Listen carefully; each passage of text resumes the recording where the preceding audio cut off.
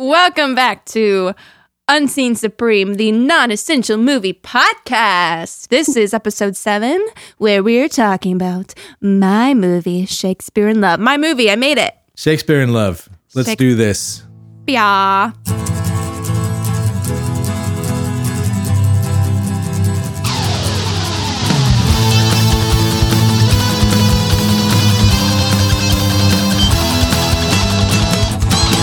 So, yes, last time we talked about Karate Kid. If you haven't listened, go back and listen because it's a great episode with a great special guest. Oh, you know what? Before we get started.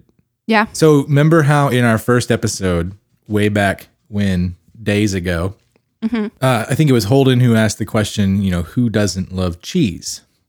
I think it was jokingly in passing, but I think, John, you were telling me that someone actually wrote in. Yeah, we had a listener write in.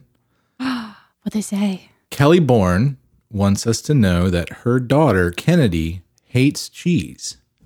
She's 16. She also hates chocolate.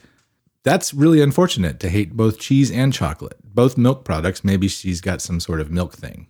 There's no happiness. I have a question for Kelly's daughter.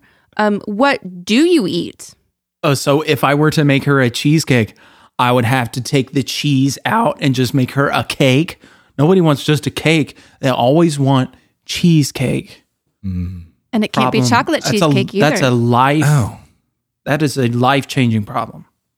You can't have cheesecake. We said we wanted to know, and now we know. I don't think we should disparage them for their... You're right. Thank you, Kelly and Kennedy, for writing in. Thank you for not calling in rule breakers. And I would like to point out she did write in. It was a mailed letter.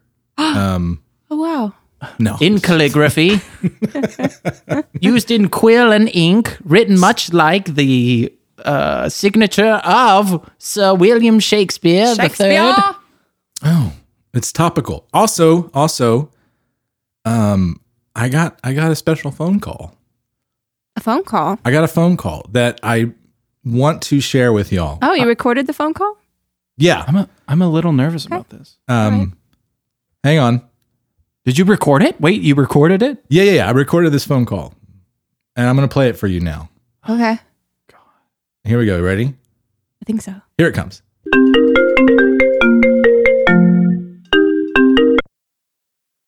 Hello? Who's this? This is John. Who is this? No. I'm Holden's Aunt Lisa. No. Oh, Aunt Lisa. I've heard a lot about you. Holden talks about you all the time. But would you like to talk to him? No. I called to talk to you, Jim. It's John. Doesn't matter. Look, Holden and Madison are good kids, but they'll never know what it's like to pack up and move cross country in an off-green station wagon and secretly learn karate from the guy who takes care of your apartment building, but also clearly owns the apartment building, even though it's not really talked about, because you ran afoul of some ruffians and their evil sensei, because one night on the beach you fell in love with Elizabeth Shue while listening to Bananarama. Aunt Lisa, did you call to talk about the Karate Kid? I'm talking about my life, Jim. John. Listen, every single child who went to high school in the 80s spent at least one night on the beach listening to Bananarama with Elizabeth Shue. That can't be right. Did you know her brother Andrew was on Melrose Place? I did. Of course you did, because you're a man of the world. You have to fend for yourself. Sure, Holden and Madison came from loving homes and they look like shampoo models, but they never had to do battle with only their wits and their WW2 vet karate master from Okinawa to protect them. Oh. These young people are coddled. Can I tell you a story? Yeah, of course. My little brother, Holden's Uncle Carl, the second youngest, not the youngest. Carl. That was Benny, but we don't talk about Benny, you understand? Sure, yeah. We don't talk about Benny, Jim. I got it, yeah. When Carl was a kid, he'd wake up on Saturday, hop on his bike, and disappear. Who knows where? Riding to the creek, the mall, maybe the video arcade. Most times he wouldn't come home until the sun was setting. Sometimes, though, he'd fly into the house in the middle of the day crying. I'd say, Carl, what happened? I fell off my bike and scraped my knee. His knee would be a bloody mess, Jim. I kid you not. You know what I would do? No. What would you do? shake up an aerosol can of Neosporin, spray the hell out of it, slap a Band-Aid on there, and send it back out. And he was fine. Well, of course. And these weren't those new Band-Aids that bend with your body or whatever. They were stiff and they didn't work. And it didn't matter. You know what I'm saying? Yeah, I think so, yeah. One more thing about the Karate Kid, and then I had to go drink my rosé and watch my shows about British cakes. Country club dinners are sacred. Sacred. True. I never liked how Danny LaRusso showed up there and then made a scene. It's one thing to live a life completely secret from your mother, who's too busy trying to feed and clothe you to know what the heck is going on at any point of the day. It's another to show up underdressed to a club and then sneak into the kitchen to spy on the girl you like. It can only lead to misunderstandings and heartbreak, and those scars don't heal. Yeah. Oh my God. Okay. Well, Aunt Lisa, it was really nice talking. One more thing. You think Higgins was actually Robin Masters? I don't know what any of that means. Greatest unsolved mystery of our time, Jim. Solve it and tell Holden to call his mother. All right, I sure will. Holden, call your mother. Wow. Well, I learned one new thing about my Aunt Lisa in that whole tirade. I'm actually surprised you didn't hang up earlier. No, I was invested. I wanted to know what she had to say. I always took my Aunt Lisa for a Riesling woman, but, she's a rosé. Wow. I've actually never met Aunt Lisa, and I really think I need to. I do think that she brought up a lot of good points that you youngins just you haven't experienced in your life. I'm just going to... Yeah. Yeah, but who do you want to align with? Aunt Lisa or us, man? We're the future. We're the future, man. Well, sure. Come on, I'm just saying hot. she brings up some good points. That's all. I'm just going to leave it at that. All right. That's fair. All right. Let's talk about Shakespeare in Love. One of my favorite movies. Winner of 7 Academy Awards. I'll have poetry in my life, and adventure, and love, above all. Starring Academy Award winner Gwyneth Paltrow. It is a new world. Joseph Fiennes. Scene 1. Mwah! God, I'm good. And Academy Award winners Jeffrey Rush. Love and a bit with a dog. That's what they want. Colin Firth. Tide waits for no man, but I swear it would wait for you. Ben Affleck. What is the play and what is my part? And Judi Dench. She's been plucked since I saw her last, and not by you. The show must Go on. Shakespeare in Love. Romeo and Juliet. Juliet? You mean it? Just a suggestion. Where does it rank in your favorite movie? I Is it in your top 5? I can't even begin to know. I love it. And we'll talk about why. Let's do it. So, first we like to talk about a little cultural context. So, Shakespeare in Love came out in 1998. So, 1998, let's talk about what else happened. Fun fact, the Google Doodle was debuted that August, celebrating Burning Man. What is that? You don't know what the Google Doodle is? Is that the paperclip that's at the bottom of your documents? No. That was such a good era. I miss that. No. Google Doodle is when you go to the Google homepage, you go to Google something, and now they're like animated and they're all creative, and it's like celebrating Martin Luther King Jr.'s birthday. So, December 4th of 1998, the Space Shuttle Endeavour launched the first American components to the International Space Station. So who built the International Space Station? Well, it's international, so I assume it's a little bit of everybody. Everyone did. Also in 1998, Destiny's Child released their debut album and changed the course of history forever. 1998 was the year of the Bill Clinton-Monica Lewinsky scandal. What happened in that? So, hold on. In January, Bill Clinton gave his famous speech about never having relations with that woman. And by December, he was impeached. He was later acquitted, but it really spanned the whole year, this whole thing. And what was all of this over? Moving on. Okay. Okay. Anyway, in related news, Disney's Animal Kingdom Park opened in 1998. What is that related? Oh. Is that related It's to Bill not. Clinton? Oh. That was a joke.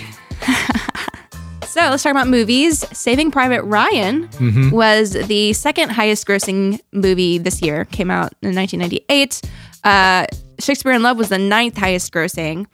But Shakespeare in Love beat out Saving Private Ryan for the Best Picture Oscar, which created a ton of controversy. Okay, let's talk about this for a second. That honestly surprised me. Yes. I think they did give Steven Spielberg the Oscar for directing Save It, Private Ryan, but the fact that this Save movie... it, Private Ryan. Save it. I said saving. John, you absolutely did not say saving. You said save it. Holden was correct. I can't believe that Shakespeare in Love beat that movie. Listen, it captures hearts. Yeah. I think it was definitely the more attainable movie to a mass audience. I think it had audience appeal for sure. But Saving Private Ryan is a masterpiece compared to this movie. So I've never seen Saving Private Ryan, but does it have a love story for the ages? It's a love story between a man and his country. Ew. I'll pass. You can see where the paths diverge for Matt Damon and Ben Affleck. We're maybe a year after Good Will Hunting, and then Matt Damon ends up in Saving Private Ryan, and Ben Affleck ends up in Shakespeare in Love. Oh, I didn't even think about that. And Saving Private Ryan, to me, it was a classic as soon as it came out. I don't know if this movie had the staying power, other than that it's your favorite movie. Fun fact, actually, I read that Ben Affleck came on board when Gwyneth Paltrow came on board because they were dating at the time. Right. I read that too. Gwyneth Paltrow was fresh off of her role as Brad Pitt's girlfriend, and Ben Affleck swooped in, much like he swooped in with J-Lo. Damn! He was a swooper. He swooped in. Burn. I hate Ben Affleck, and it's really tough because I love his role in this movie. But also, apparently, Harvey Weinstein brought him on board. So that tells you everything you need to know. That being said, Saving Private Ryan. Save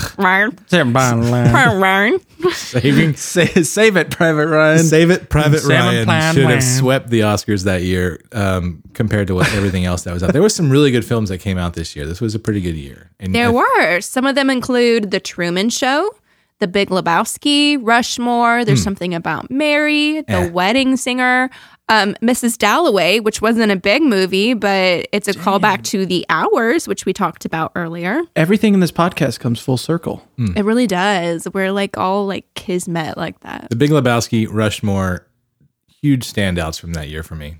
It was a big year for cults following movies. You've got Mail, Practical Magic, The Parent Trap, a personal favorite of mine. That needs to go on my list. I think Pi was 98 as well. Huge cult film. Oh, I didn't know what that was, so I didn't put it on the list. Oh. So you haven't seen Pi? No. P.I. Darren Aronofsky? Yeah, Darren Aronofsky's Pi. Darren Aronofsky? I'm sorry. I have a Darren Aronofsky. Aronofsky. Mr. Aronofsky. I have two Aronofsky films on my list. So I picked this movie because I love it. And I love it because... I love it. Because it's fun. It's... It does a great job of kind of evoking that Shakespeare feel where it's it's comedy and it's tragedy. It's great romance. It's lots and lots of body jokes. And altogether, I would call it a theater kids movie. Yeah. Obviously its appeal isn't just to theater kids, but I would say that 90% of the people who love this movie were probably involved with theater at some point. I think this movie does appeal to a larger audience. I think there's a lot of wink, wink, nudge, nudge stuff that probably I didn't get that I feel would be there. I agree. But it didn't hurt the movie to me at all. Yeah, good. And I want to talk more about that later too, because that is something that I wondered. So yes, let's. I'm going to read the synopsis that I found on IMDb. that I think just kind of like sums it all up pretty well. It gives the major plot points because we don't really go into those. So, this is it. William Shakespeare is a known but struggling poet, playwright, and actor who not only has sold his next play to both Philip Henslowe and Richard Burbage, but now faces a far more difficult problem. He is bereft of ideas and has yet to begin writing. He is in search of his muse, the woman who will inspire him, but all attempts fail him until he meets the beautiful Viola de Lesseps. She loves the theater and would like nothing more than to take the stage, but is forbidden from doing so as only men can be actors. She is also a great admirer of Shakespeare's works.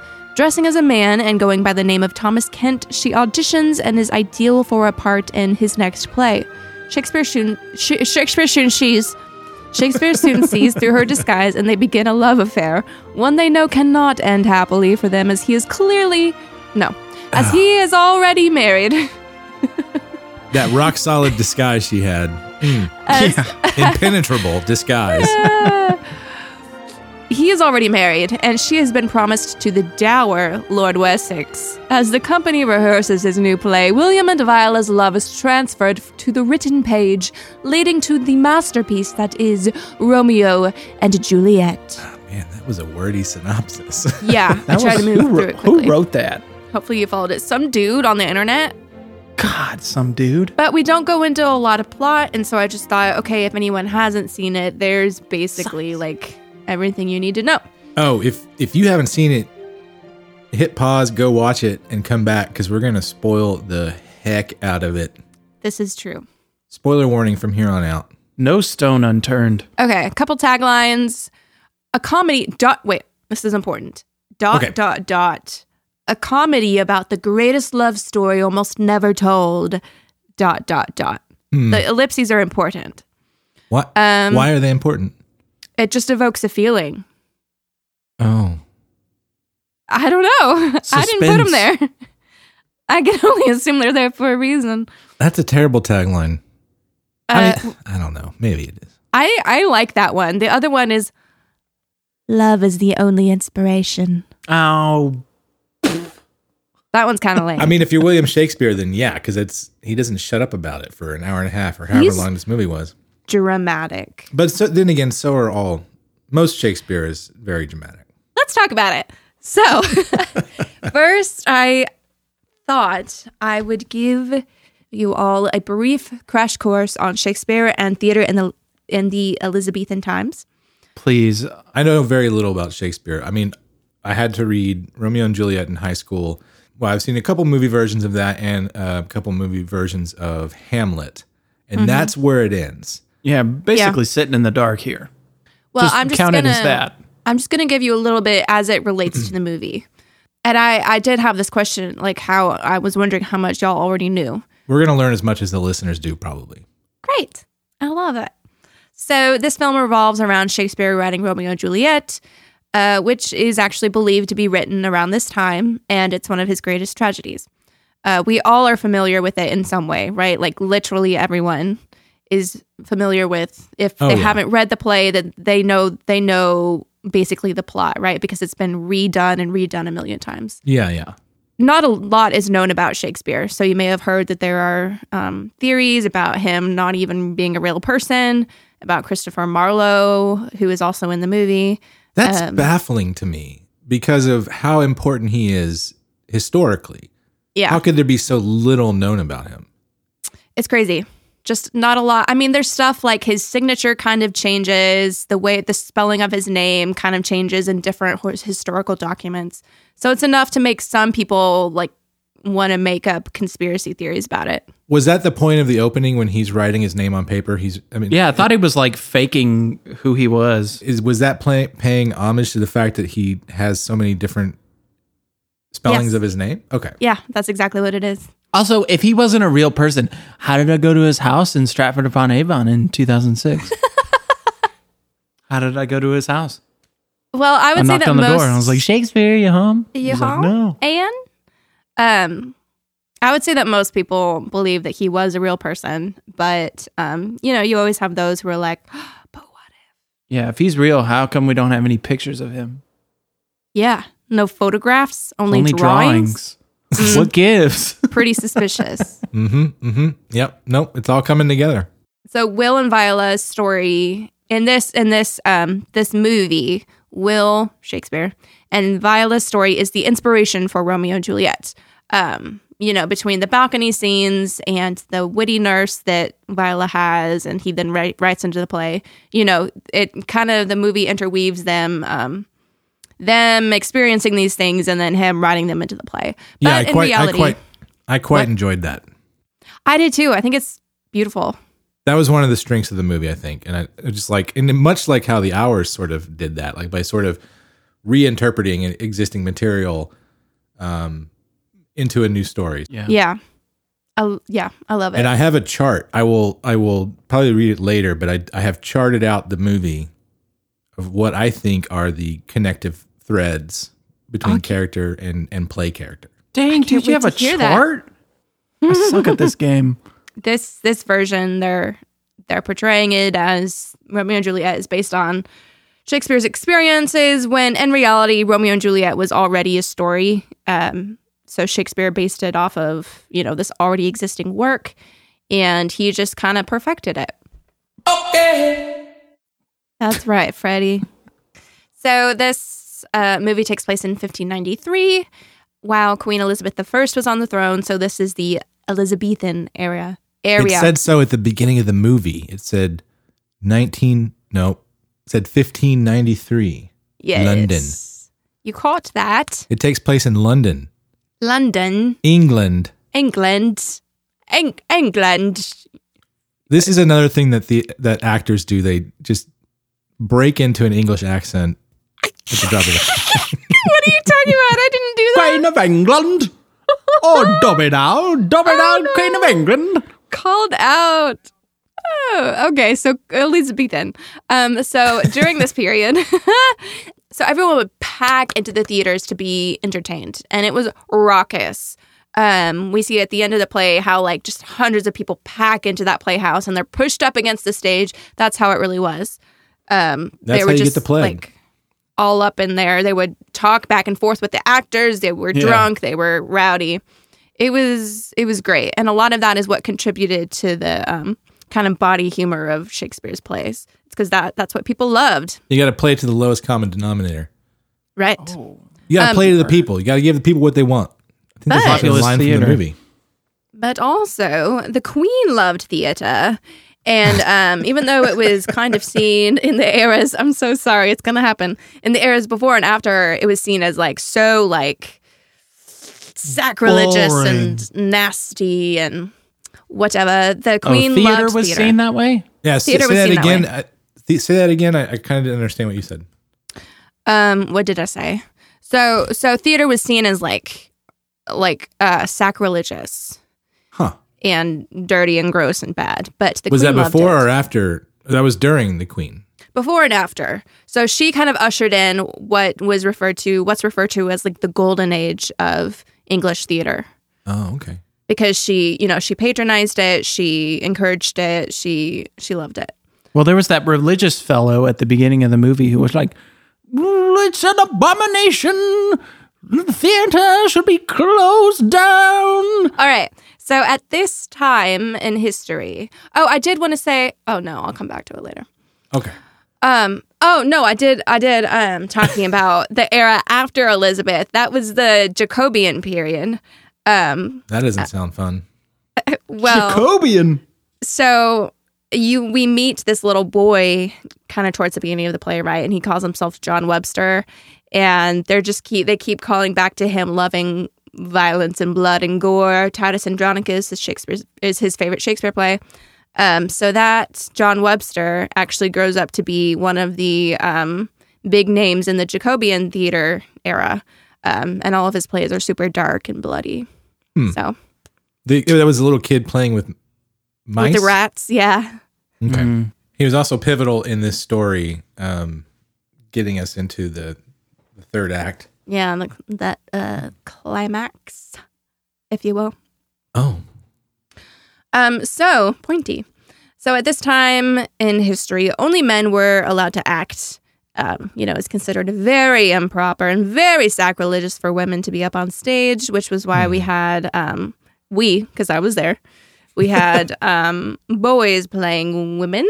And actually, I read where a woman named Mary Saunderson was probably the first woman to professionally play Juliet. And that was in 1662. So that's like 70 years after when this movie is set. Yeah. So this movie is not historically accurate. It's bullshit. Okay. It's not historical nonfiction.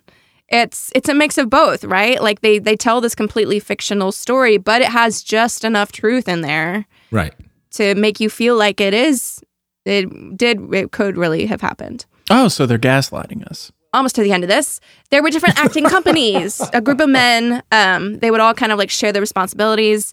And there was the Lord Chamberlain's Men, which was Richard Burbidge's company. So in the beginning, we see them performing one of Shakespeare's plays for Queen Elizabeth. And there was a difference in acting styles. It felt like when they were performing in front of the Queen, it was very, very ornate and very just like, I don't know, very pristine type of acting. And then when you get to the Curtain Theater later, it seems very...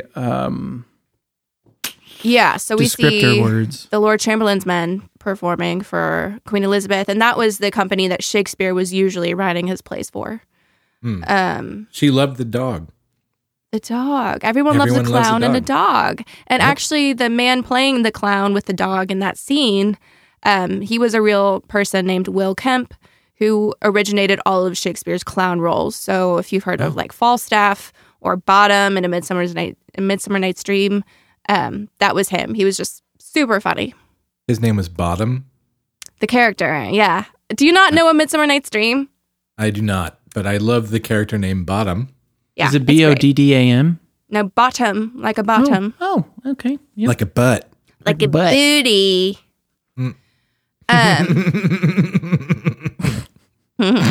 So, anyway, all this to say that I thought it was interesting to note that the Curtain Theater, which we see Burbidge's Men playing at, the Curtain Theater was eventually torn down, and parts of it were used to build the Globe. And the Globe is now the Shakespeare's Globe. It was recreated. It's just the big theater that you think of when you think of Shakespeare.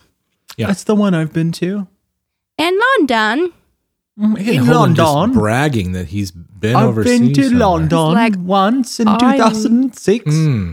I've been to England. Little Mr. Fancy Britches. Oh, his britches are up by his nipples. Okay. All right. Last point, and then we'll move on.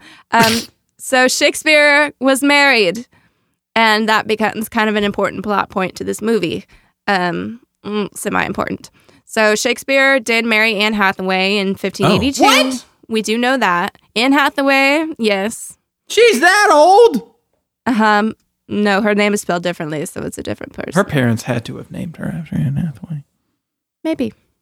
Or maybe that's her station. There are only so many names for white girls, so. There are 7. So they did get married, but very little is known about their relationship. So this movie postulates that they had, there was very little love between them, which many people do think was real because she was quite a bit older than him and she was pregnant by him when they got married. So a lot of people speculate it was a shotgun wedding. They weren't really in love. But there's really not evidence for that other than her being pregnant when they married and her being older.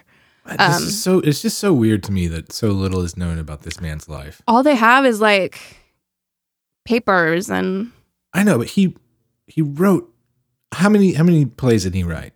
A lot. Yeah. Consummate writer. I guess Very it's prolific. not about himself. Yeah.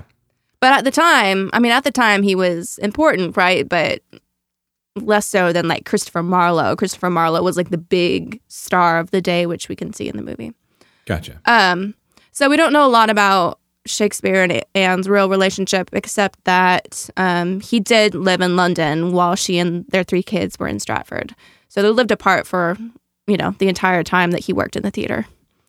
So maybe he did have lots of affairs. Marlowe played by Rupert Everett, who was uncredited in the movie. He is uncredited? He is uncredited. Oh, I didn't realize that. I don't know why. That's weird. He was a recognizable face. Yeah. Well, at this time, I think he had only done a couple movies. And then after this is when he went on to do a bunch more stuff. I don't know. So, anyway, that's your brief crash course on Shakespeare and Elizabethan theater. Elizabethan theater. Any questions? No. Nope. Okay. Does that help give some context, though? Yeah. Okay. Giant context. Woo! Sweating. Very big context. Large context. So, question for y'all. As I said before, this is what I would consider a theater person movie.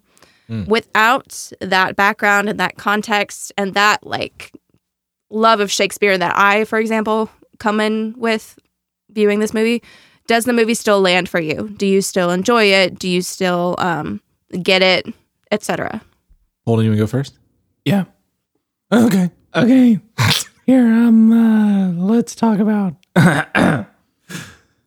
I'll just start off.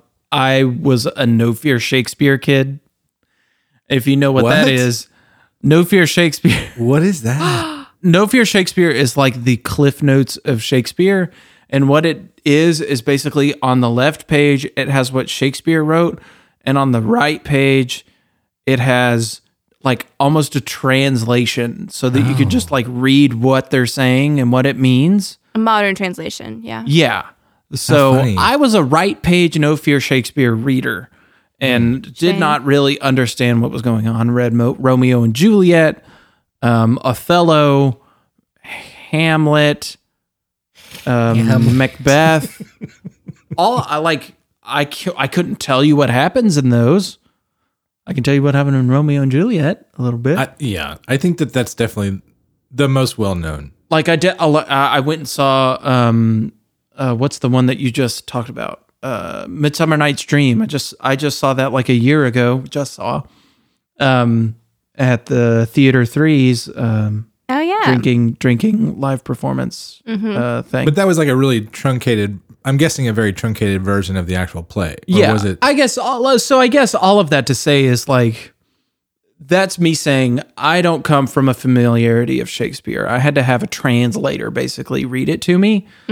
But I don't think that drew me away from the story. It maybe coded a bit of the language there because it was harder for me to maybe understand, or there were maybe, like John says, there were a lot of references that maybe went under the mat for me just because I'm not aware of that. Like I could tell that there was John Webster jokes because of kind of like a symmetry or a repetition of themes, or, you know, him coming back a bunch of times. But like, I don't think that deterred me away from this movie. I think it was a very character driven thing. I don't think I was necessarily persuaded by like the main characters, but I did like ancillary players that really drew me to wanting to watch more and see how they developed. Maddie, you know, a couple of them that I really was fascinated with. There are some really great secondary characters, just like super funny. I and the listeners don't know. Why don't you tell us? Yeah, tell us, Holden. Tell us. So my first favorite character is played by Tom Wilkinson, and it's Hugh Fennyman. It's the guy who comes up, is in the first scene as the loan shark for the theater people.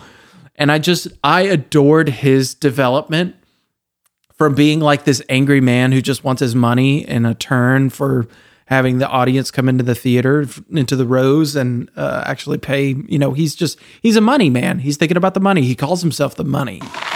What am I, Mr. Lambert? Bitten, Mr. Fennyman. How badly bitten, Mr. Freeze? £12, 1 shilling and 4pence, Mr. Fennyman, including interest. I can pay you. When? 2 weeks, 3 weeks at the most. Oh, for pity's sake. Take them out.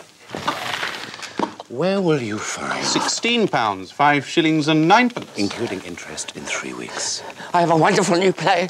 Put them back in. Oh, it's a comedy. Cut off his nose. It's a new comedy by William Shakespeare. But then to see him develop into just like having genuine interest in what he's watching on the theater stage, and like then being invested into the actual character, and maybe playing it too much at the end. I loved that turn. Maddie and I really loved the drunk. Who was it? The maiden or whoever, the drunk. He played the nurse in the version of Romeo and Juliet that they put on in the movie. And I really like Jeffrey Rush's character. You didn't get to see him a whole lot after, the second act. Oh, he kind of disappeared in the second. But he was just goofy and fun and drew me to the screen more just because his pants were silly and his teeth were awful. What have I done, Mr. Pennyman? The theatres have all been closed down by the plague. Oh, that. By order of the master of the revels. Mr. Pennyman, allow me to explain about the theatre business. The natural condition is one of insurmountable obstacles on the road to imminent disaster. So what do we do? Nothing. Strangely enough, it all turns out well. How? I don't know. It's a mystery. Shall I kill him, Mr. Fenneman? But yeah, there were just a lot of other ancillary figures that drew my attention more than, I don't know, maybe I'm just not affected by a romance story between a very pretty guy who's supposed to be William Shakespeare, who, if you look at their pictures, I don't think he looks that gorgeous. Rafe Fiennes' brother is not that. Rafe Fiennes' brother. Put some respect on Joseph Fiennes' name. Joseph Fiennes. Be honest. I feel like I'm kind of in line with that. Like, I wasn't too intrigued by Joseph Fiennes. Like, I actually read that Daniel Day-Lewis and Jude Law were also in running for the role, and I don't necessarily think that this was right for Daniel Day-Lewis. It would have been miserable. It would have been another movie. It would have been way more intense. I don't think he was right, but I think I would have liked to have seen Jude Law. Yeah. I'm surprised that he lost out over, and I think maybe because Joseph Fiennes had some Shakespeare acting in his background. Perhaps. Yeah. It seems like very present. That's in what they his call background. it, right? Shakespeare acting. Shakespeare acting. Shakespeare acting. He's got a portfolio full of Shakespeare acting. Capital A acting. Well, he brought a very, like Daniel Day-Lewis, we would talk about, like, if he would have hammered it home and it would have been a very serious Oscar fucking contender, excuse my F word. But Joseph also brought like this serious, he was very serious and very dramatic. And what I would have loved, you agreeing with you, is that I would have liked to see Jude Law, because I think Jude would have brought the balance of drama with humor in a character like Shakespeare. I think he's the better actor, but he's not in this movie. He was in The Talented Mr. Ripley, which came out the year after this with Gwyneth Paltrow. But having read that, I kind of would have liked to have seen him in this. I do think that the strongest thing about this movie is the supporting cast. I can definitely see that. Yeah. Everyone else, Shakespeare always balanced. One of the things he did really well is balancing the comedy and the tragedy, right? So you have some really heavy stuff, and then next moment, like super funny scene, and the audience is like rolling on the ground, whereas a moment before they were crying. He's really great at that balance, and I think the movie does a great job of that as well. But back to your original question, like, I think there's a lot of stuff in this movie that you would probably get before me and Holden would get. And I think that that's fun. They're like Easter eggs for people that know about Shakespeare, know these plays, know all this stuff. But I think because of how, I don't think, like you said, there's just nobody who doesn't know the story of Romeo and Juliet. So because of that is our anchor going into this movie. So all the stuff that we might miss, all the references to names or other plays or all that stuff like that, theater kids would just probably wet their pants over. Like, we're not going to get that. But because we have an anchor with Romeo and Juliet, we can definitely go along for the story. And I think it's really deft at, taking us through this. And like, I really like the way that it does sort of mix how story aspects from Romeo and Juliet are actually happening in what we'll call the real time or the real life of the movie, right? Mm-hmm. So I did appreciate that, and I like how they sort of jump back and forth and how we see references that we know from Romeo and Juliet happening with the two central characters who are not Romeo and Juliet, but really they are in this world. Right. So you can appreciate that, and you can still have your limited understanding of the play itself and still capture those moments and understand what's happening. Okay. It's like the Mank of 1998. No. Hold on, not all of us have seen Mank. No Holden. I just want to be a turd. Poor Holden. Well, I was gonna run on that comment of what John just said because, like, I mean, I think that's very true. Because I felt like through this movie, I kind of wanted to turn to Maddie and see how she was reacting to certain parts. I was always crying. Yes, those points. Mostly when I was looking at her, I was like, "Dang, I'm not weeping right now. What's wrong with me? Am I a psychopath? And what should I do? Do I need to see my therapist because I'm not crying at this part in the movie?" A broad river divides my lovers. Family, duty, fate. As unchangeable as nature. Yes. This is not life, Will. It is a stolen season. So this discussion kind of leads into my next question, which is, was it easy to follow the plot and dialogue? And you've kind of already answered that, but the reason I wonder is because a lot of people complain about, whether reading Shakespeare or watching it performed, that they just don't understand it, right? Because it's written in this almost another language. But as us thespians like to say, if it's performed well, then Shakespeare shouldn't be hard to understand at all, because it just shouldn't, because when you know what you're saying, when the actor understands the words, right, then they're able to convey it to an audience that may not understand on the page. Yeah. And I think, I'm sorry. I was just wondering, does the same go for this movie? I think so.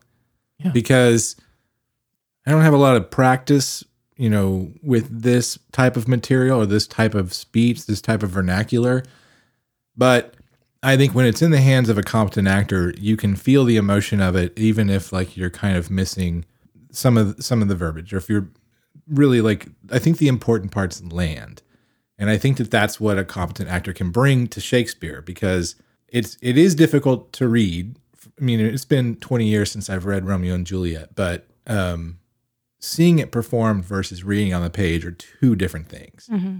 You need someone who can bring something, that can bring it to life, that can do something with the text. If I'm just reading it without an understanding or context or the ability to bring a performance out of it, I don't think that I glean the same understanding from it. But seeing it performed is completely different. And even if you don't understand all the words, you still feel the impact of the emotion of the performance. Yeah, exactly. I agree with John.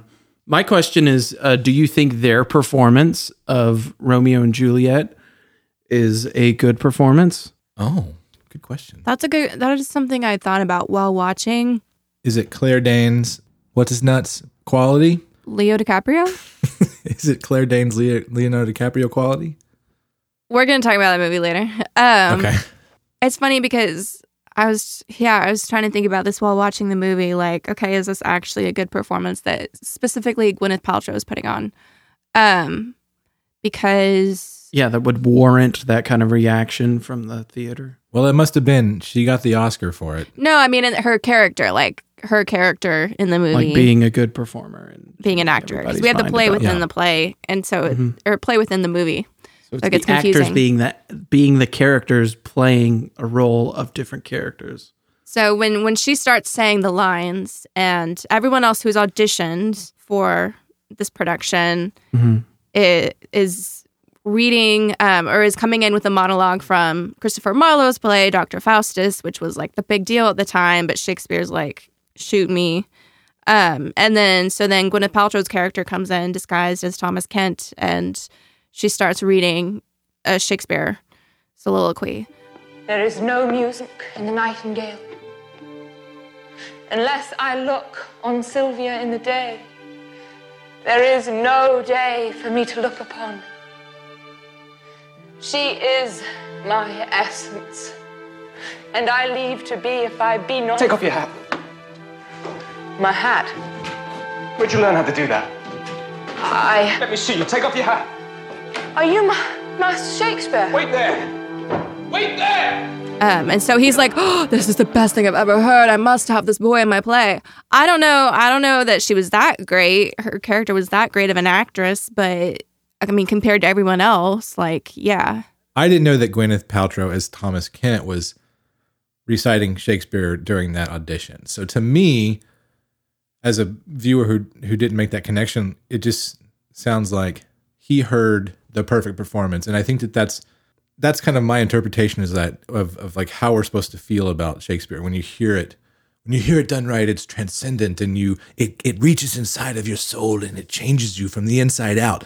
And if you could only accept the beautiful words, then you'll be a new person. And I think that's how they play every moment in this movie when they start doing the play. And those are the moments for me that don't work as well as sort of the rest of it. Like, so it's not necessary. You don't feel like it's like the performance that they're reacting to is necessarily warranting the reaction that you're getting, and because you're not feeling it the same way that they're feeling it, and so you're just kind of like, they're just paying homage to Romeo and Juliet. You mentioned Fenneman, right? Mm-hmm. His whole arc is that he is just completely won over and transfixed by the beauty and glory that is Shakespeare's words. Yeah. Like, I actually agree with you. That's one of my favorite characters, and he has, in my opinion, one of the funnier arcs of the entire movie. Mm-hmm.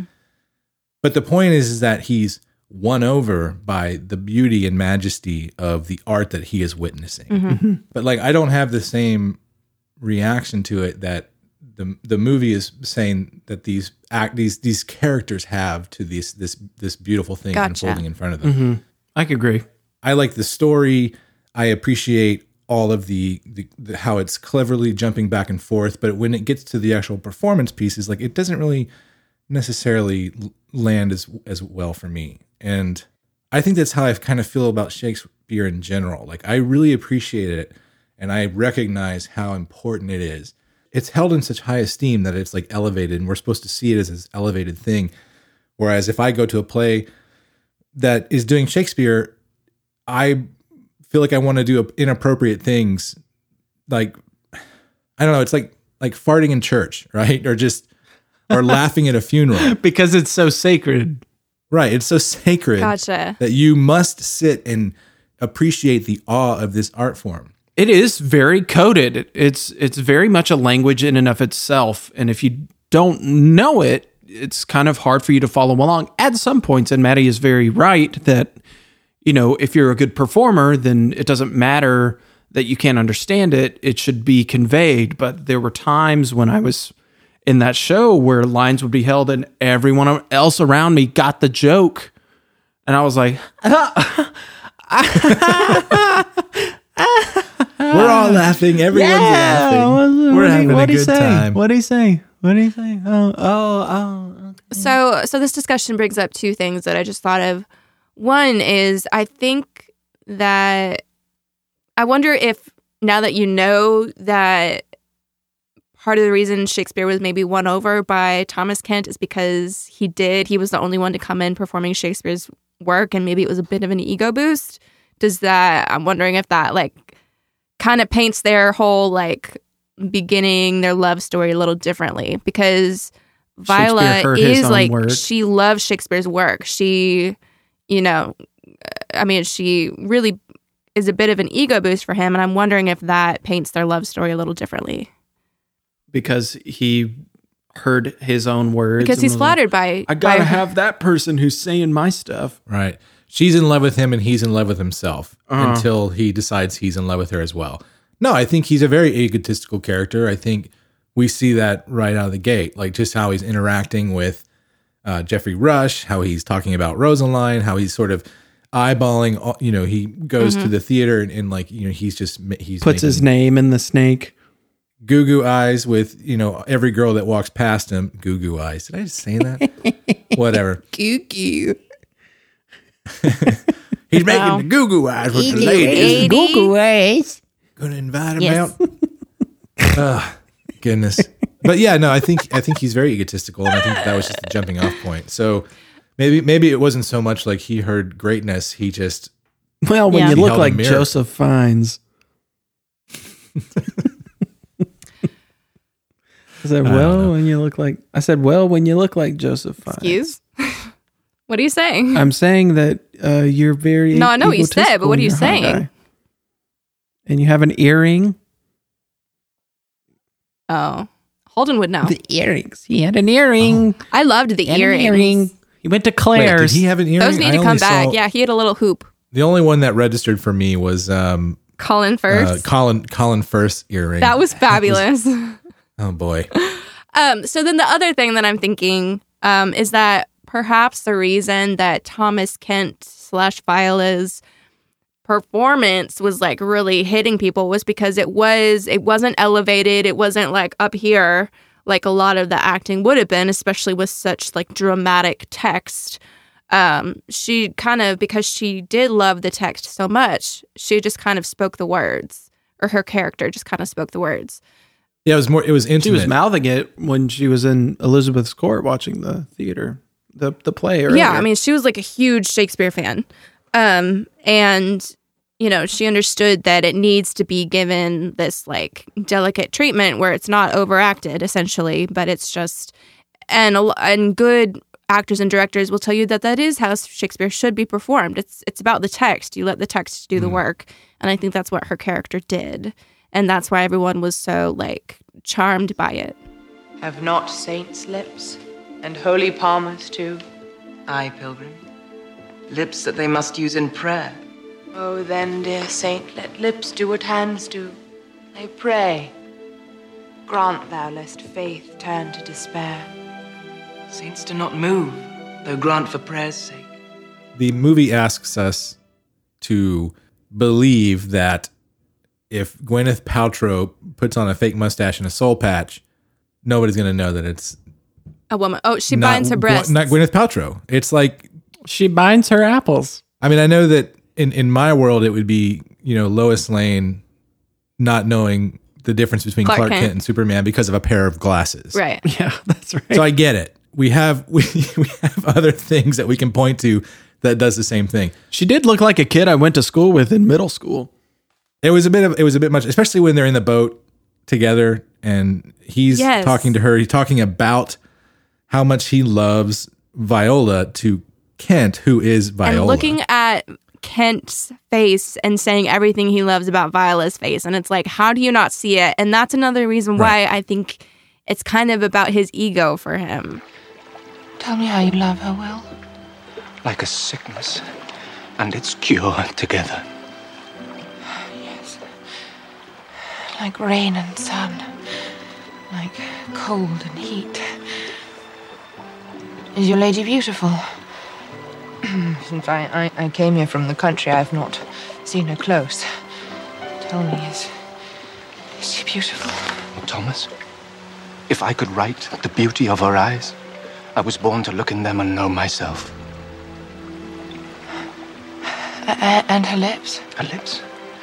The early morning rose would wither on the branch if it could feel envy. Like he's in love with the idea of Viola rather than actual Viola. Because if he loves her lips so much, he would recognize them. If he loves her eyes so much, he would recognize them. You know? She needed to go with Wessex. I think that's the only time that the movie backs itself into a corner where it's like, really, this kind of doesn't work, but it's okay if you just go along with it. And if you're just going along with the story and having fun, then sure.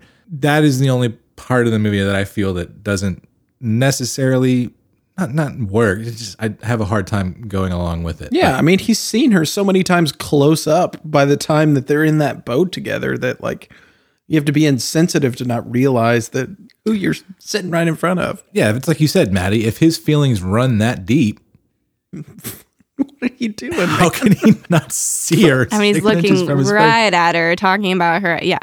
But it was like, she just kissed me too. Oh, that boy. Boy just kissed me. Oh yeah, he didn't even catch it then. Like the boatman had to go, oh, well that was Lady that's Viola. Lady. And he's like, and he still sat there like, hang on, so I'm not gay? I'm not gay? Okay, I'm not gay. And then he runs after her.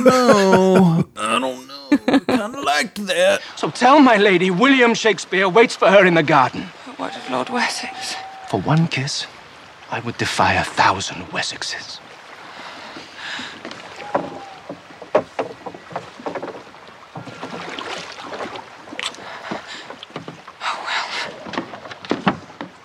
Thank you, my lady. Lady, It's Viola de Lesseps. Known her since she was this high. The reason that that's there is because that was a huge thing that Shakespeare put in his plays, was women being disguised as men, and no one finds out until she's finally revealed at the end. And they fall in love, and they're none the wiser. That's it. When clearly all of those men playing women are obviously men. So they're men playing women playing men. That's pretty okay, so that's fun. I do like the gender reversal. I do like, them playing in that idea that, women aren't allowed into this thing, and she is, and she's the best at it. I love that part of the movie.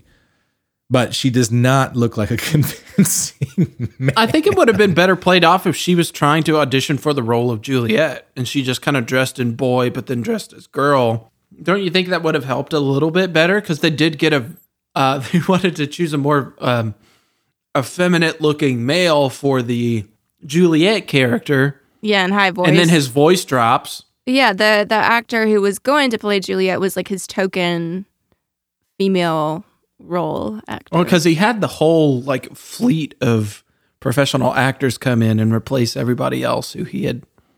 Well, not necessarily what's replaced, his name had but roughly cast. Good old Ben Affleck. Yeah, the Ben Affleck clan. What is the play and what is my part? One moment, sir. Who are you? I'm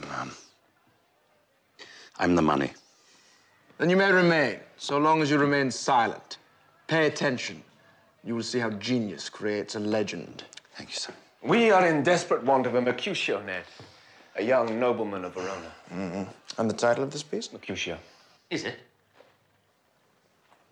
I will play. I love that role. I hate that it's Ben Affleck, but he plays it well. Because it's like the typical professional actor.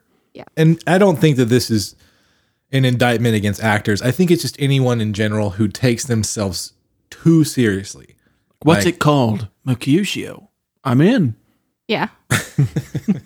That's my character. I'm in. And his Mercutio is my favorite character in Romeo and Juliet, by the way. Really? And I'll get into that a little bit later when we talk about the Baz Luhrmann version.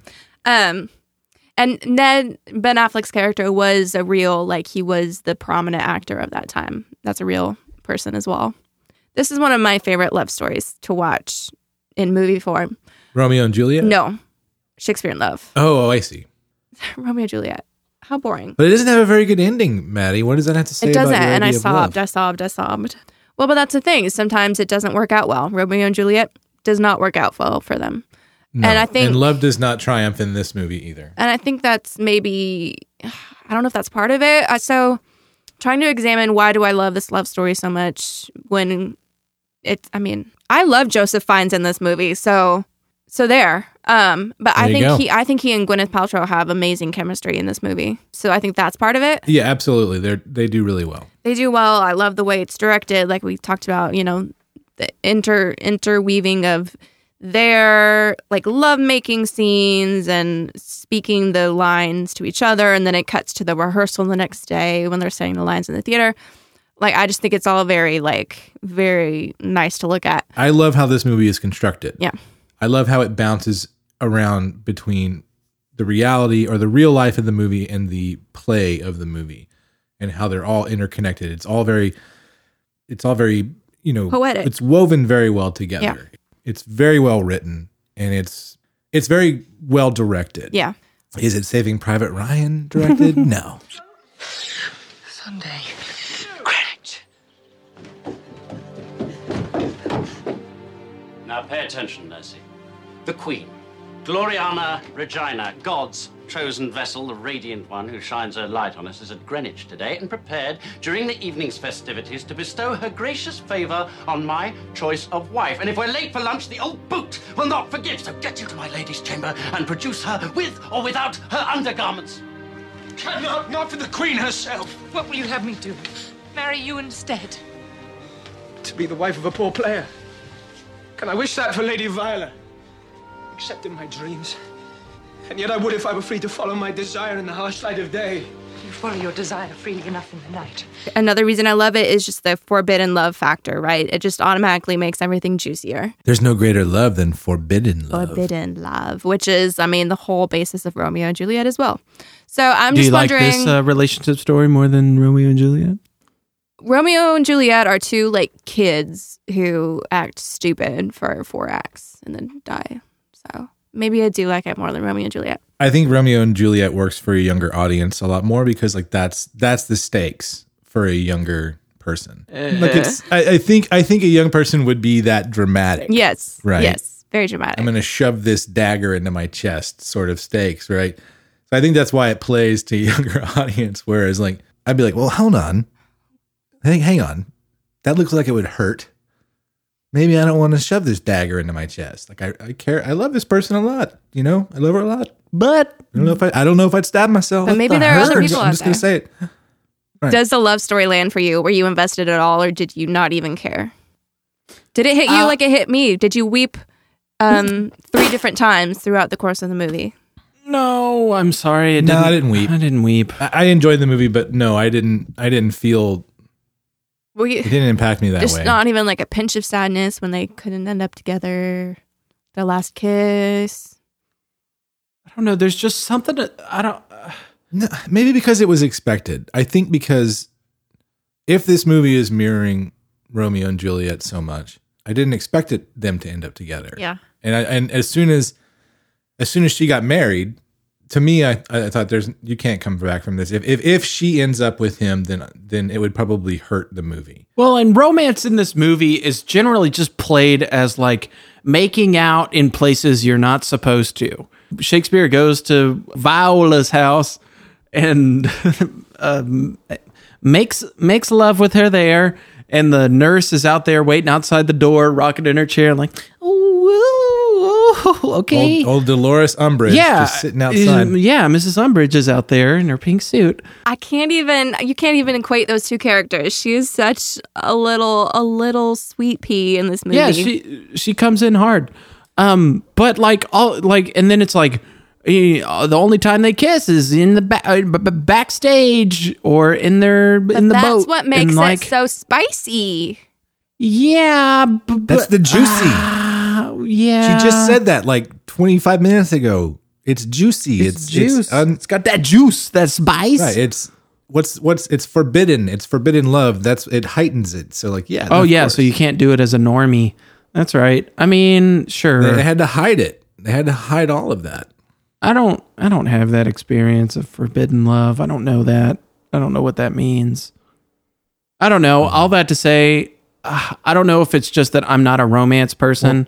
Do I need my dad to try to sword fight you? Would that help? I don't know, but like, he'd do it.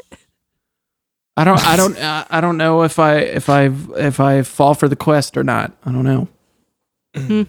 That's okay. I think you should set that up, Maddie. I think you need to have your dad challenge Holden to a duel of some sort. Not a duel. Let's go laser tag. He would love that. He would relish that. Mark, I can't wait for you to hear this. That sounds more like bonding. That doesn't sound like a threat to your person. No, well, they come out the other side better for it. But that's still not forbidden. That's just... There's enough anxiety there. There's enough anxiety. Just normal old boring love. Ugh. It's hard to get forbidden love these days. Everything's accepted. There's no more forbidden love. There's so much tolerance. There's so much tolerance that there's nothing that's forbidden.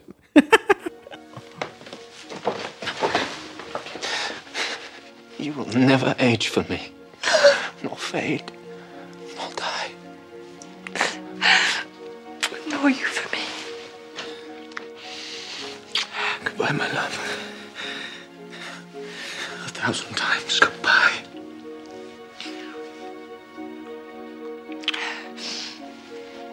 Write me well. Like we said, this plot, Romeo and Juliet, has been done and redone a million times.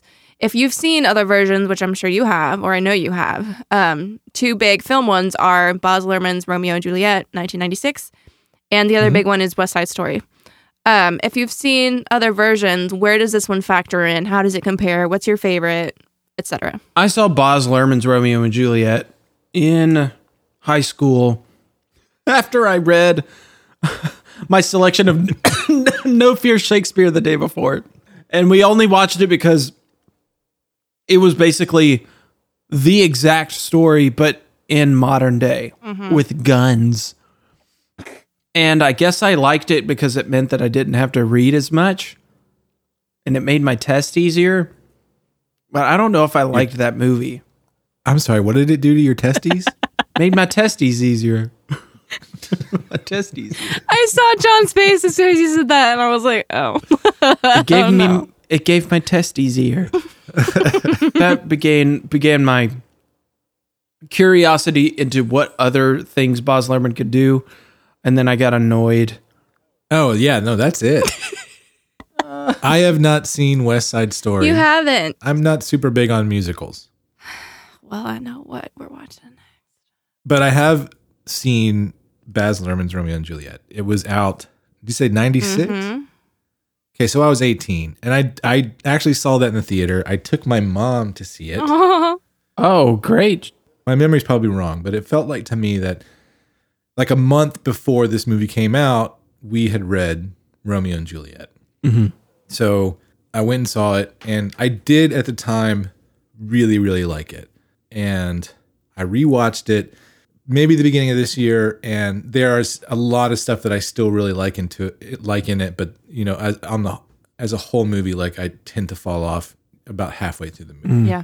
I think it's just when Tybalt dies, the movie dies in my mind. But again, like my favorite parts of those movies are the supporting characters, like Leonardo DiCaprio is fine. Claire Danes is fine. But like for me, it's all about Harold Perrineau's Mercutio or John Leguizamo's Tybalt. Like John Leguizamo in that movie is on freaking fire. He's so great in that movie. You shall find me apt enough to that, sir.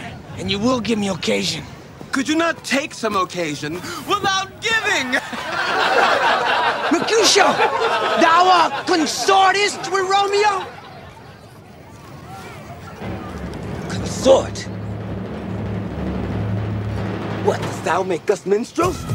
And thou make minstrels of us, but they are nothing but discords.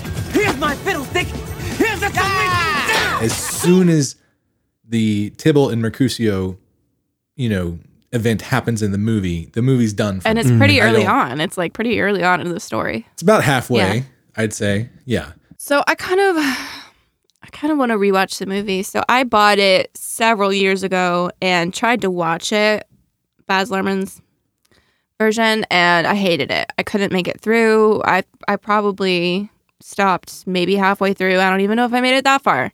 I'm not a fan of his work. Oh, you don't like Moulin Rouge? You don't like Great Gatsby? I hate Moulin Rouge. Great Gatsby was fine, but I think even as a story, it's like, I think a little bit of Baz Luhrmann goes a really long way. I don't think you can sustain that style over a career, which he has tried to. Right. It gets old. I don't like when Shakespeare is taken and modernized, but it's like still word for word. It's just like guns instead of swords, and it's on acid, and it's, they're texting instead of writing letters. Like I don't like that version of modernizing Shakespeare. Something like She's the Man is a modernized version of Twelfth Night, right?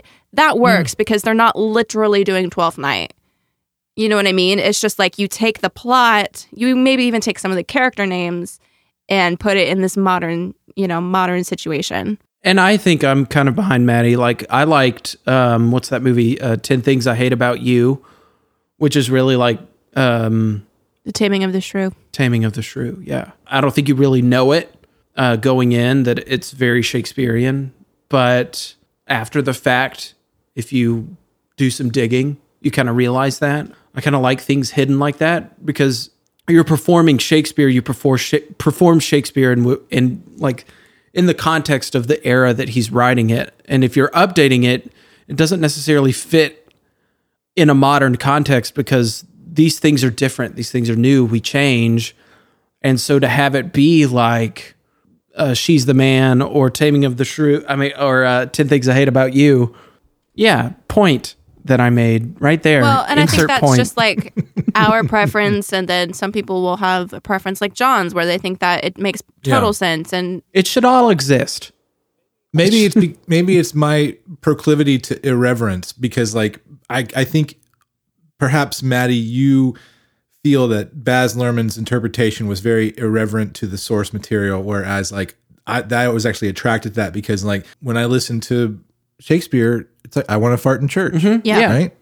Totally. So if I wonder if it comes down to an education thing of like Madi has, you know, a history and a context with Shakespeare and a different perspective of appreciation for that. And you and I kind of went through. Are you saying that she's smarter than me?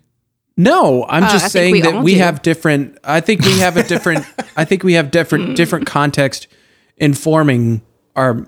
You know. I get it. I'm not a smart man. No, I like simple things. I can quote Hot Rod verbatim. Me but too. If you stick, you know, Romeo and Taming of the Shrew in front of me, my eyes are going to go cross-eyed. I get it.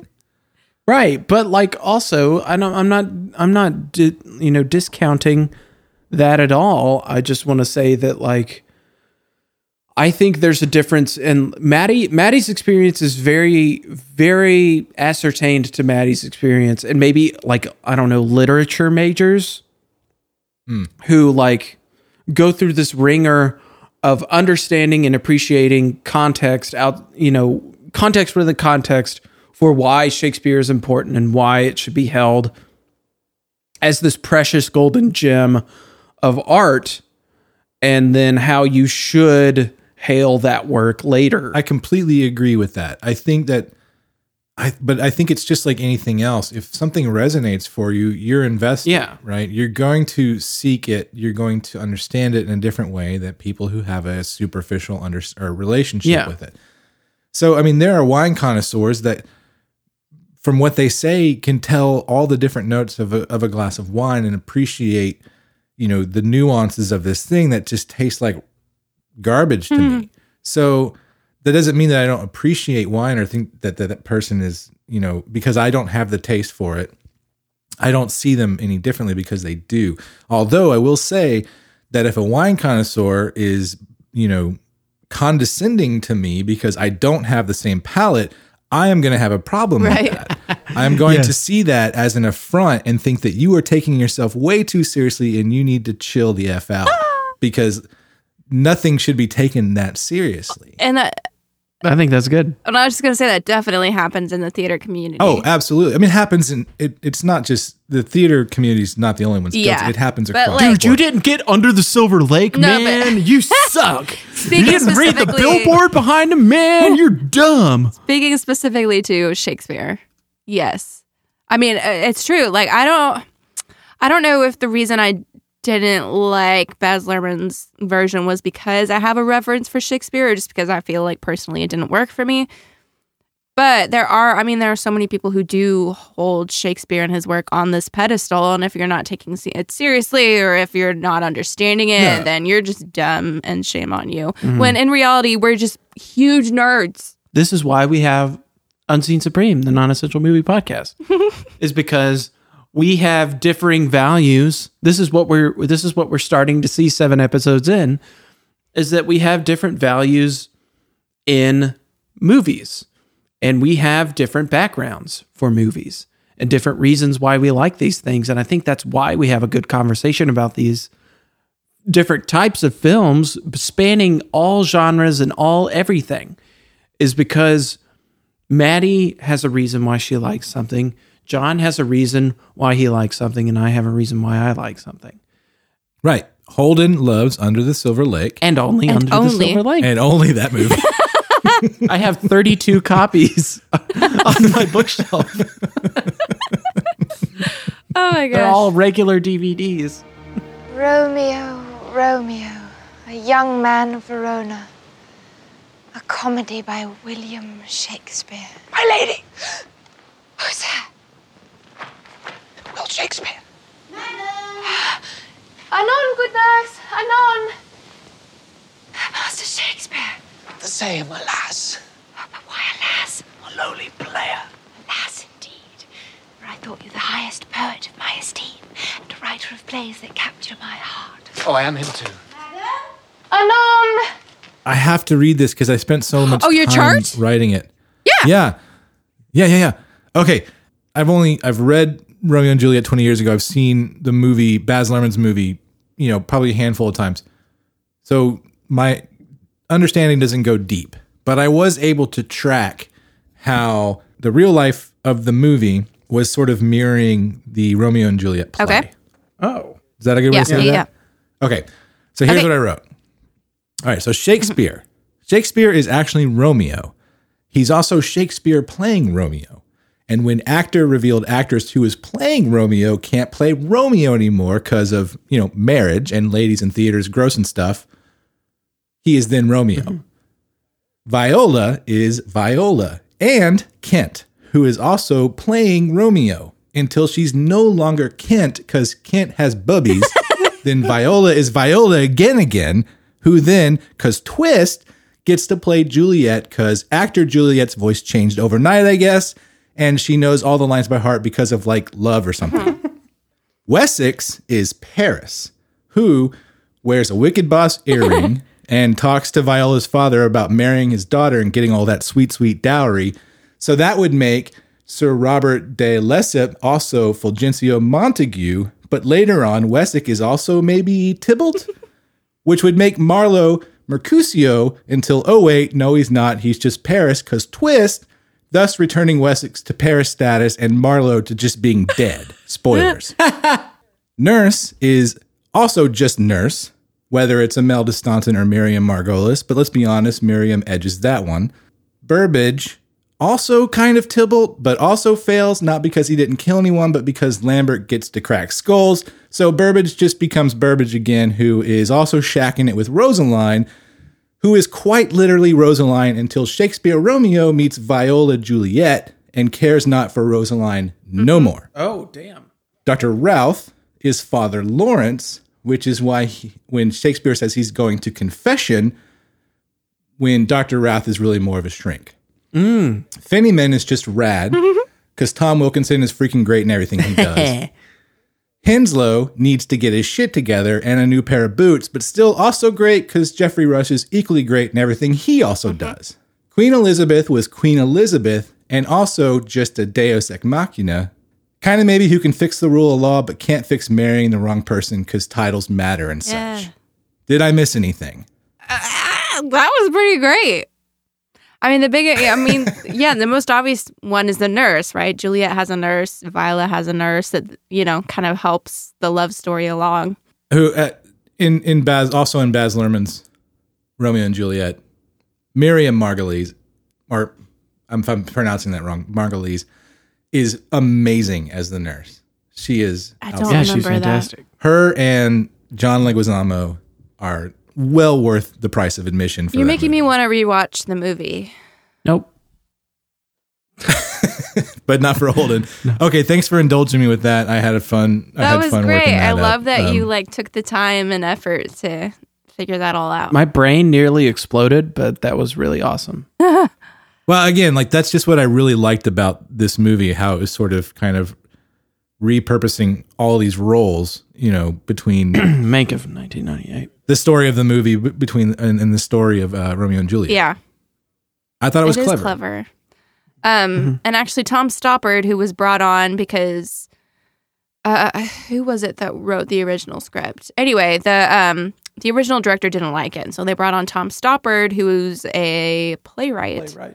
And so I think I can't even imagine the movie without his script or his additions to the script. And he actually went on to write a stage version of this. So there is a stage version of Shakespeare in Love. Oh. Which was recently, in the last few years, put on by Shakespeare Dallas. Well, it was such a huge success. Why not just, repurpose it and repurpose it? Why not? That's what art is. Run it into the ground. Cool. Let's talk trivia before we get to our quiz. I'm worried about the quiz, but okay, trivia. So the film ends with Shakespeare writing his comedy Twelfth Night, which in the movie is inspired by Viola, and the Queen, I guess. But in reality, there were about 4 years and 10 other plays between him writing Romeo and Juliet and writing Twelfth Night. So that's just completely fictionalized. And the writers, it took them a long time to come up with the ending that they eventually landed on. Gwyneth Paltrow was already filming The Talented Mr. Ripley. They had to fly her back over to England to film the last scene of the movie. Great film. Great film. I haven't seen it. I haven't seen it either. Talented Mr. Ripley. Fantastic. Is it on your movie. list? It's not, but maybe we should add it. It would be way down there compared to all the other amazing movies that From the like, 80s? But if you get the chance and you haven't seen it, it's fantastic. Okay. We'll watch it. So Dame Judi Dench won an Academy Award for Best Actress in a Supporting Role for her role as Queen Elizabeth I. But she's on screen for about 6 minutes total in just 4 so scenes. weird. But I mean, she was good. she was fantastic. But she's Dame Judi Dench, Yeah. so what do you expect? Yeah, Dame Judi Dench.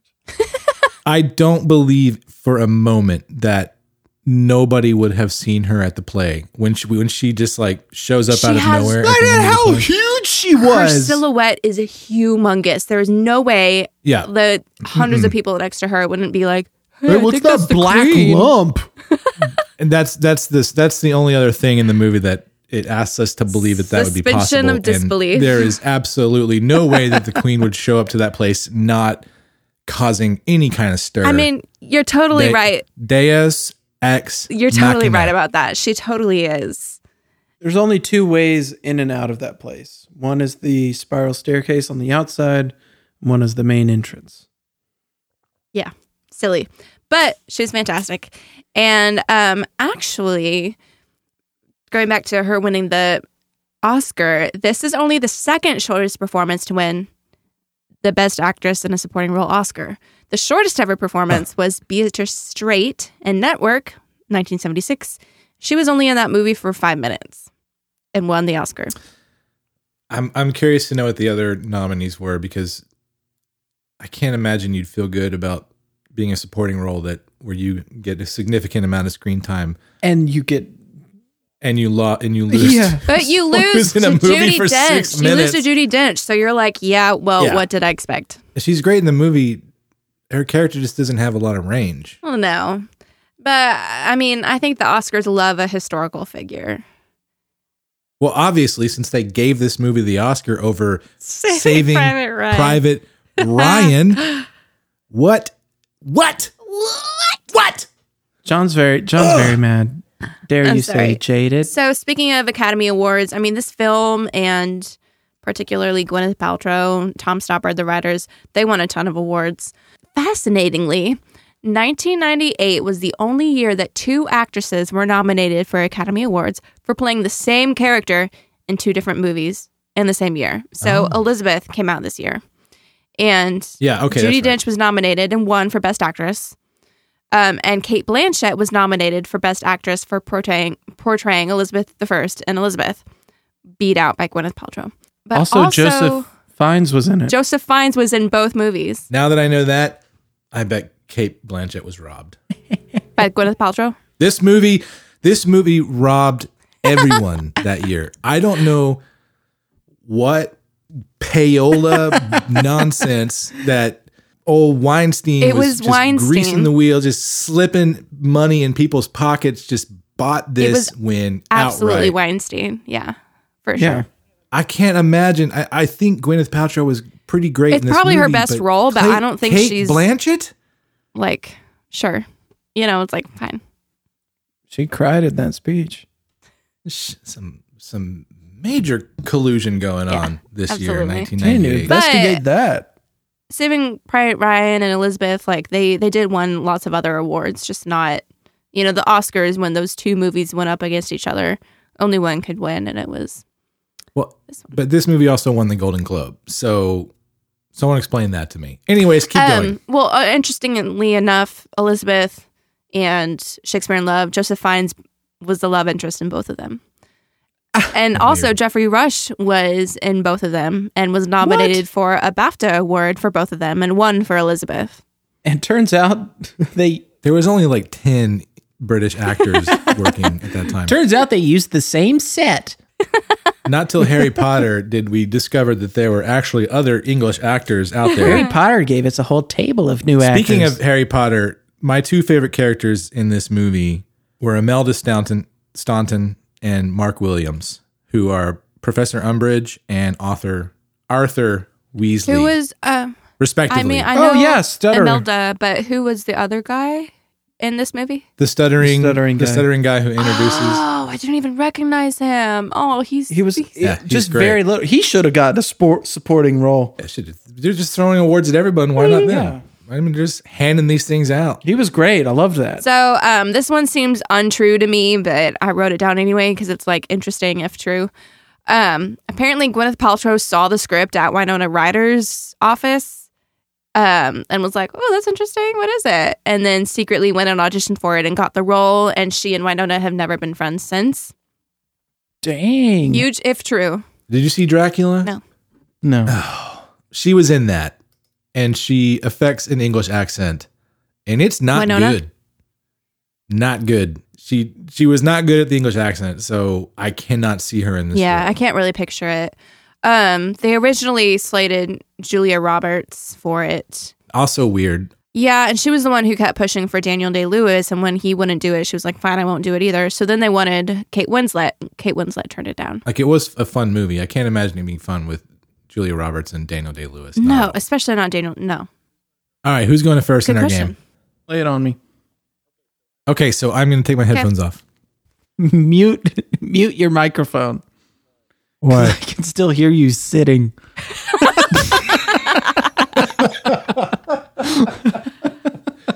Was I breathing loud? No, I just heard your chair go. Okay, sorry. It's cool. Here we go. Number 1, name at least one of the 2 playhouses featured in the movie. The Rose and the Curtain. Good job. Number 2, who is Shakespeare's supposed first muse in the movie? Rosaline. Oh, I made this too easy. Number 3, what name does Viola use for her disguise? Thomas Kent. Number 4, how does Christopher Marlowe die? Oh, he stabs himself in the eye. He stabs himself. He's stabbed in the eye with he's like stabbed in the eye with his own knife. You know, he's not killed by what's his name, not by Wessex. But do you know where he dies? In a pub. Over what? Over a bet. Over a pint. It's a dispute over money for a script. Okay, I don't know. enough. I just know that he got his own dagger in his eye. Close. And Yeah. that he was not killed by Wessex. I should have made this quiz harder. W. Okay. Number 5, name at least 2 of the Shakespeare plays referenced in the movie. Oh, 12th Night Mm-hmm. and Romeo and Juliet. Can you name any others? Just out of curiosity. Titus Andronicus. Ooh, nice. Okay. All right. So you got 5 out of 5. Oh, so I won? We're waving to John. Hi. Yes, hello. You ready? I guess about as ready as I'm It's going an to be. easy quiz. I did it on accident. You I accidentally was made afraid an of making accident? it too hard, and I made it very easy. That's how you make it Okay, easy. well, we'll quiz. see. We will see. All right, you ready? Number yeah, 1. let's do it. Number 1. Name at least one of the 2 playhouses featured in the movie. The Rose Theater. Yeah. Yay. The other one was the curtain. The curtain. Number 2. Who is Shakespeare's first supposed muse in the movie? Rosaline. Number 3. What name does Viola use for her disguise? Thomas Kent. Okay. Number 4. How does Christopher Marlowe die? Bar fight. Yeah. He was stabbed with his own knife. You're correct. Okay. Number 5 Ow. out of 5. Uh-oh, last Name one. at least 2 of the Shakespeare plays referenced in the movie. Does Romeo and Juliet count as one? I'm not sure because I think y'all are both going to get 5 out of 5. So I'm wondering if I need to make it name as many as you can. Do you have a tiebreaker? Yeah, but I think it's too easy. I think I made it all too easy. Okay. Referenced, right? Like, do you mean like that was actually said, or that was perhaps like alluded to by dialogue? Yeah. Said, like the title was said. Holden, take your headphones off for this. Okay, how many can you name? 12th. You just said it like not too long ago. 12th day, 12th night. Okay. So how many am I supposed to do?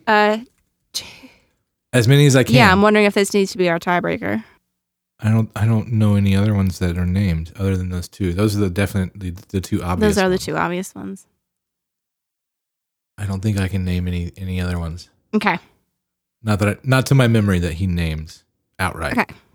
I think there was a Hamlet reference because at the funeral of Marlowe, Shakespeare appears and Wessex goes "Ghost" and like runs out. That's a Hamlet. That is a Hamlet reference. Right? Yeah. Yes. Yeah, it is. Shoot. Okay, so I only know if we're naming two specific ones. Those are the only two I know. Holden, come back. Wait, did we tie? John, tiebreaker. Tiebreaker. How do Romeo and Juliet die? That's too easy. We're both gonna get that. You don't know that. Like Romeo drinks poison, Juliet stabs herself. Everyone knows that. Holden. If Holden doesn't know that, he deserves to lose. That's all I'm gonna say. Let's see. So maybe we do need to have another question on standby just in case, because I think he will get that. Let me think of one. Holden, how do Romeo and Juliet? How do Romeo and Juliet die? In the Shakespeare story? Yes. So Romeo poisons himself and Juliet stabs herself. Dang it! Tied again. I take this potion sudden to death. engross in death. I was so afraid of making this quiz hard that I made it way too easy. Poison! Ab thee some poison doth yet hang on him. Okay. I'd kiss thy lips. Ab thee poison doth yet hang on him. Y'all seen Hot Fuzz? It's a great movie. Okay. Hold on, take off your headphones. Oh. This is tense. Oh. Okay. I don't think we've ever had a tiebreaker before. There was a Christopher Marlowe play referenced a lot. What was it? All of the auditioners came in with the same line from this play. Do you know what it was? I do not. I have no idea. There's no way. I don't know if Holden will be able to either, in which case... we'll just keep going. Lay it on me. Do you know... All of the auditioners in the movie came in with one line from a Christopher Marlowe play. Do you know the name of that play? Faustus. Yeah. Well. That's correct. It was Dr. Faustus. Oh, and you said that earlier. I just didn't connect it. Holden, you have bested me. You have won. I'm sorry that process was so long. It was so intense. Woo! Merry Christmas.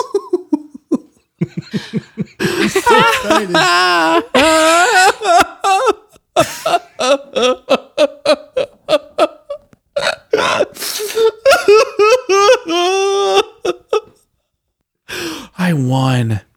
All right, I'm done. Congratulations. All you right, deserved it. Holden, what are we watching next time?